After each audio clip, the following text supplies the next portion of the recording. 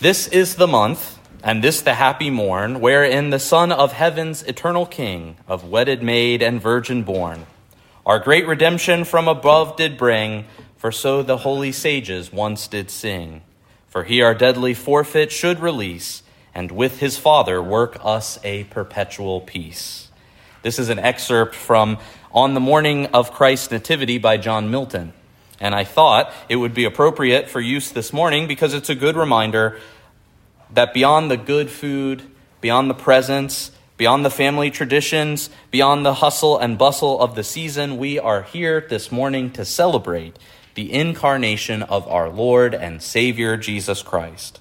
He is the reason for the season. And what I love during this season, one of the things I love during this season, is the way that we read the scriptures and how the Old Testament promises that God gave to Israel are fulfilled here at Christmas. Long had the world been sitting in darkness, waiting for and anticipating the light.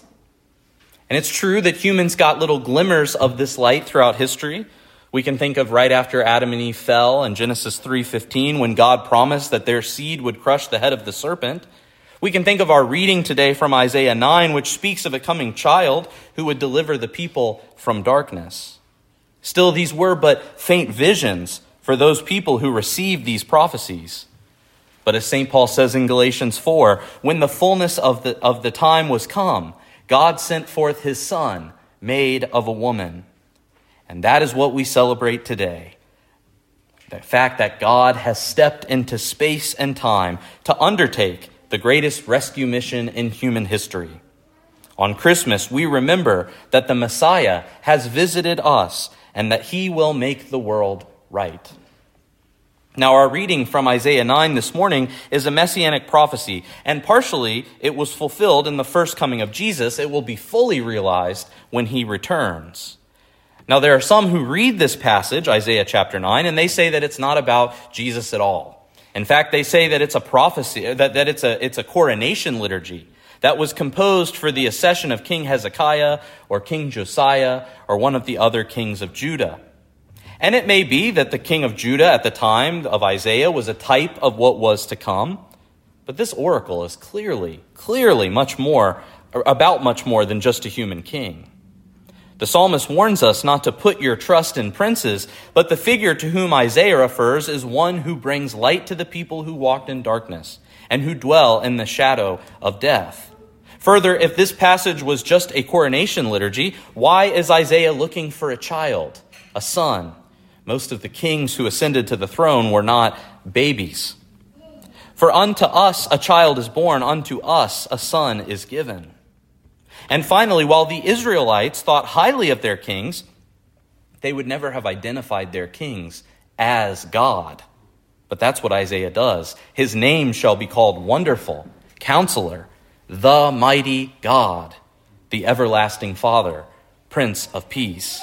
This cannot be about a merely human king.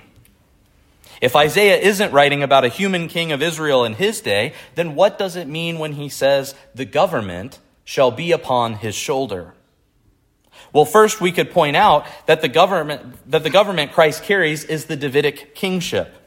We know that God promised David that his seed would reign on the throne of Israel forever, and that promise has now been fulfilled through Jesus Christ, who reigns over the church.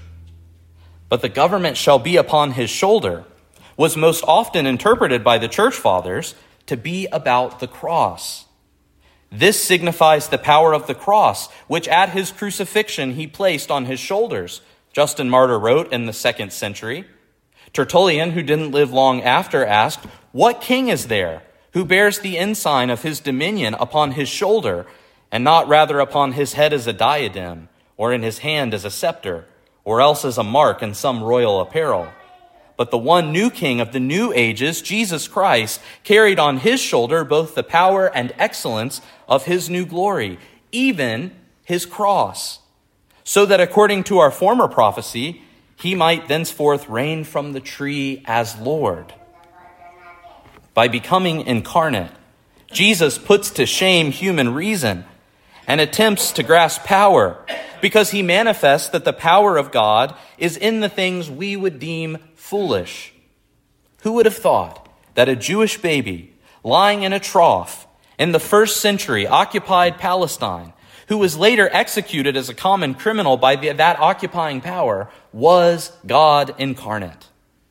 This is exactly what our reading this morning points to. Actually, not from this morning, the reading from last evening, Philippians chapter 2, who being in the form of God, made himself of no reputation, and took upon him the form of a servant, and was made in the likeness of men. And being found in fashion as a man, he humbled himself, and became obedient unto death, even death of the cross. And yet in this humility is how we find peace. Jesus is the Prince of Peace, Isaiah tells us. Of the increase of his government and peace, there shall be no end. Now, the peace that Jesus brings us can be read in different senses. There is a final sense in which he'll bring peace when he returns. Isaiah is talking about this when he talks about the weapons and objects that are typically used for war becoming fuel for the fire. They'll be obsolete and unnecessary. But I think experience tells us this is a future reality. We aren't there yet, though we could be at any time. There is, however, a present sense in which Jesus brings us peace. By becoming the incarnate God-man, through his birth, life, passion, death, resurrection, and ascension, he makes relationship with God possible. And when we as creatures are in full communion with God, we experience a peace which passeth all understanding. And this is not because things are always great for us. Quite the opposite.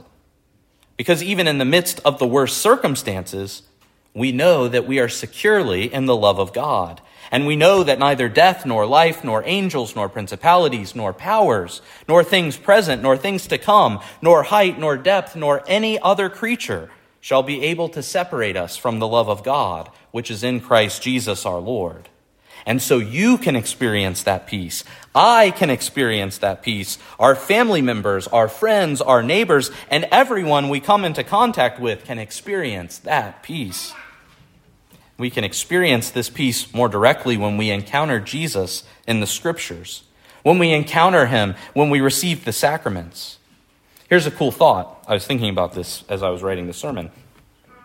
The Holy Scriptures were written by human authors in particular times and places. Isaiah wrote at a certain time. He was writing for a certain audience. It's also true at the same time that the Holy Spirit was actively involved in the writing of Scripture, and he knew that you were going to pick up the Holy Scriptures at any given moment, and which passage you would read, and all of the life circumstances that were surrounding you as you picked up and read. And I think that's important, because it means that Scripture is a way that God communicates with us. And the same is true of the sacrament of the altar, where we come week after week after week to be nourished by him. He knows where we've been. He knows what our struggles are. He knows where we're going, and he gives us exactly what we need. And so we can trust him. We can trust him because he is the ruler of creation, ruling all things from the tree. He's not an unpredictable despot like the pagan gods are, if you read the myths. Zeus is a really horrible character. He's not unreliable like human rulers. Put not your trust in princes. He's God of God, light of light, who was born in a trough, who died on the cross for you. When we really grapple with who the baby in the manger is, we can rest in the peace that he imparts to us. In the name of the Father, and of the Son, and of the Holy Ghost. Amen.